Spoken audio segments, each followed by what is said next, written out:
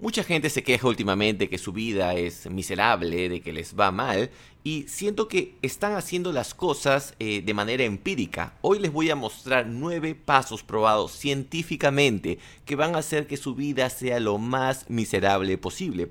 Y es muy probable que muchos de estos pasos ya los están ejecutando de manera empírica, pero déjenme mostrarles el camino correcto para que su vida sea lo más desgraciada posible. Antes de iniciar, agradecer a mi auspiciador, como siempre, josebalta.com. Si quieren suplementos, envíos a todo Perú. Así que iniciamos. El primer paso para ser totalmente miserable es siempre culpar a otra persona o a alguien o a otra cosa. Por ejemplo, todo lo que te está pasando a ti es culpa de alguien más. Tienes que buscar a quién culpar. ¿Por qué? Si no lo haces, te vas a sentir incómodo porque todo depende de ti. ¿A quién puedes culpar? Eso depende de a quién prefieres. Algunos prefieren hacer a la ex enamorada, otros prefieren hacer la economía. Mi favorito es el mercado. Es decir, la gente no me compra mi producto o no me paga el salario correcto porque el mercado está mal. No es que mi producto no vale lo suficiente o no hice publicidad. No. El problema es el mercado. Paso número 1, buscar a quién culpar. Paso número 2 es siempre hablar de los problemas que están sucediendo o que tú crees que son problemas. Esto para que parezca que te interesa arreglar la sociedad cuando en verdad te vale un carajo. Y cada vez que tengas una interacción con algún amigo de la universidad o algún familiar, solamente habla de las cosas negativas que tú crees que están pasando. Con esto vas a lograr de que te quedes más solo que la mierda, porque ya nadie va a querer hablar contigo, porque siempre hablas de cosas negativas. Ya no solo eres miserable, sino también ahora te estás quedando solo. Y poco a poco van a ver con estos tips cómo van a ir evolucionando, como una especie de Charmander a Charmeleon a Charizard. Vamos en el paso 2 recién, vamos al tercero. El tercero es evita, y acá mucho les va a tocar a varios, evita cualquier cosa que requiera esfuerzo. Pretende que haces las cosas, y les doy acá para que puedan guiarse. Cuando vas al gimnasio, no hagas sentadillas, porque puede ser que te ayude a quemar grasa y a desarrollar masa muscular. Solamente haz la máquina de extensión cuádriceps cuando vas al gimnasio. Cuando tengas que estudiar, no busques una malla curricular que se adapte a tus necesidades, no, porque eso puede hacer que realmente consigas alguna habilidad y seas productivo, no.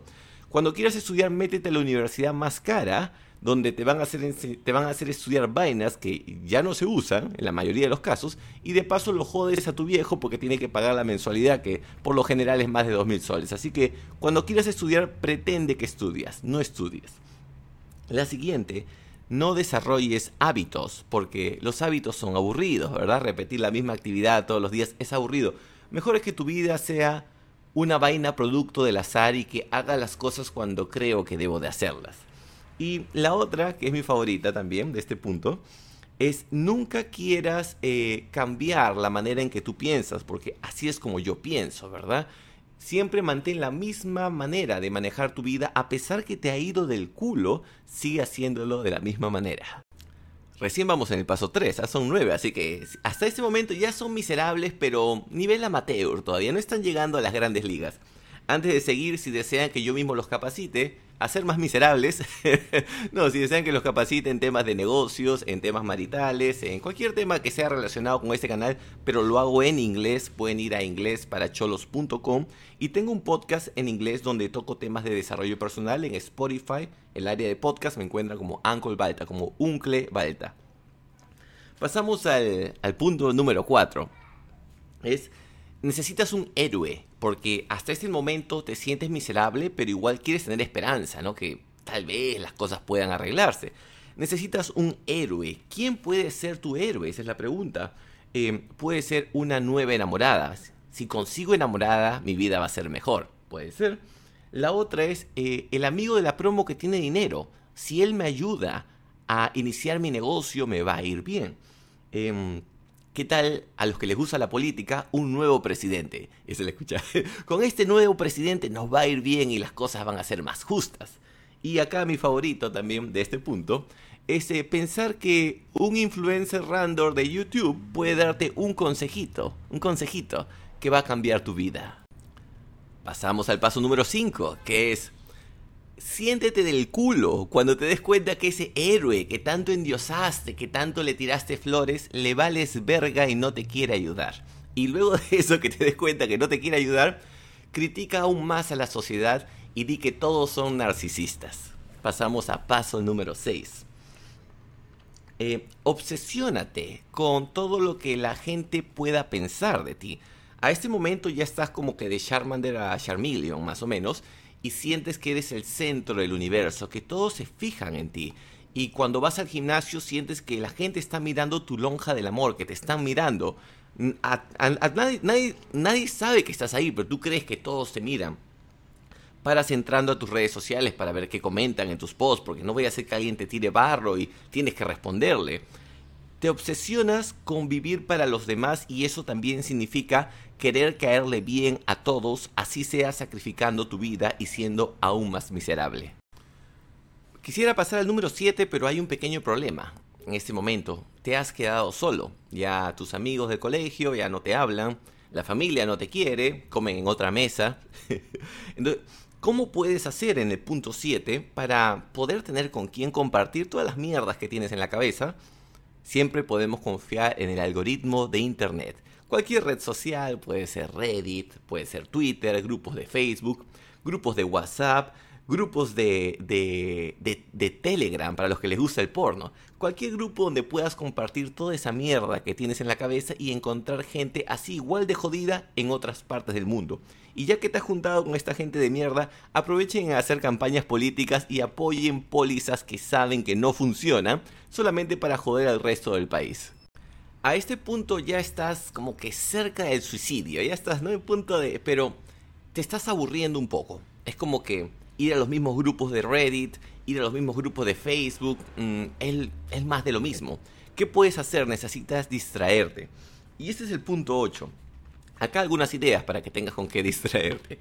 Juega videojuegos para que sientas que tu día a día cada vez es más insípido y más aburrido. Mira pornografía para que pierdas cualquier habilidad de interactuar con hembras y cada vez tengas que acumular más leche en las bolas y tú mismo tengas que sacártela como todo un perdedor. Trata de consumir alcohol. El alcohol siempre es bueno para dañar tus órganos y hacerte sufrir aún más después de que se pasa el efecto. Un poco de apuestas, y acá podemos combinar un poco el tip.